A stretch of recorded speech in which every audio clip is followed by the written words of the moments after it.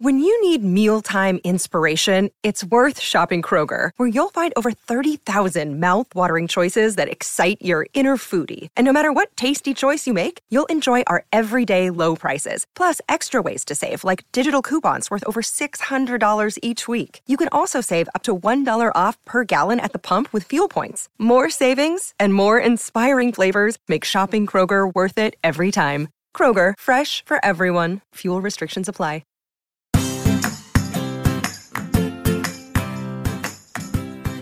Hi, and welcome back to another Realistic Sustainability Educational Short.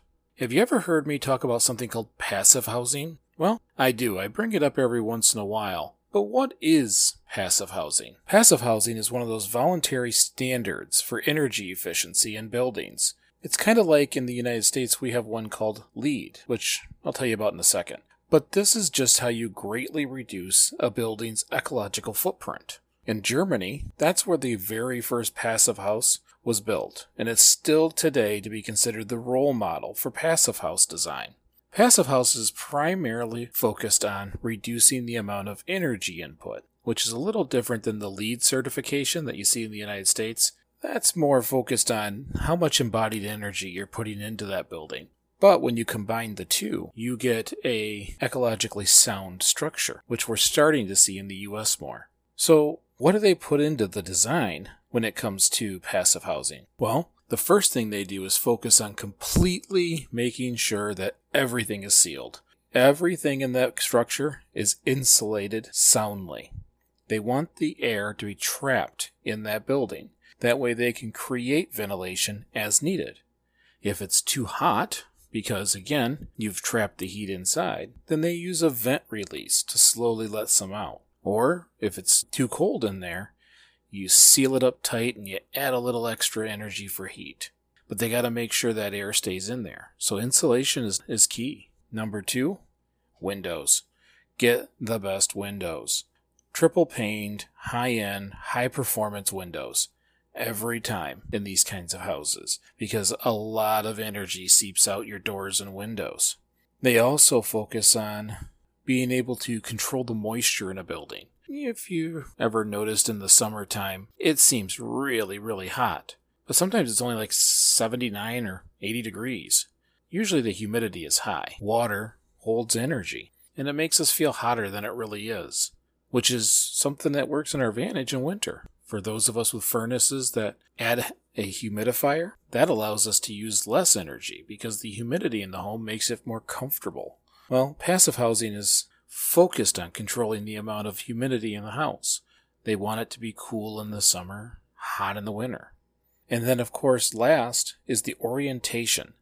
It's funny how you build a house on its property and how you cover the windows as needed, either through shrubbery or shades, does a lot for the temperature of the house inside. For an example, most passive houses have awnings.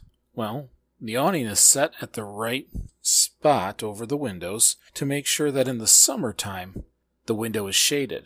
But in the wintertime, when the sun sits lower, especially if you're in the upper hemisphere, as Germany is, you get the sun into your windows. It's these little things that allow this building to use less energy. And in order to be considered a passive house, it has to use 75% less energy than a standard built home. So it's these little things they do that help them get that certification. In the US, like I said before, we're seeing it combined with LEED certification. LEED is just looking at the materials you're using and how can you reduce your overall energy. So large buildings now, looking to save money, when they build them, they check the orientation. Can they add awnings? How can they use their windows to their advantage? This is happening a lot more in the United States. Because when you use better materials with less embodied energy, then you're shrinking the footprint of that building. When you orient the building correctly and do the little things, you've reduced that building's lifetime use of energy. Now, most of us don't think about that now, but as the cost of energy continues to rise and our grid becomes more and more fragile, boy would it be nice if our house kinda just stayed at an equilibrium that's comfortable, no matter the weather outside. If you get a chance, take a look online. There's so much information about passive housing. and LEED certifications for housing. Thanks again for listening, and we'll see you next week.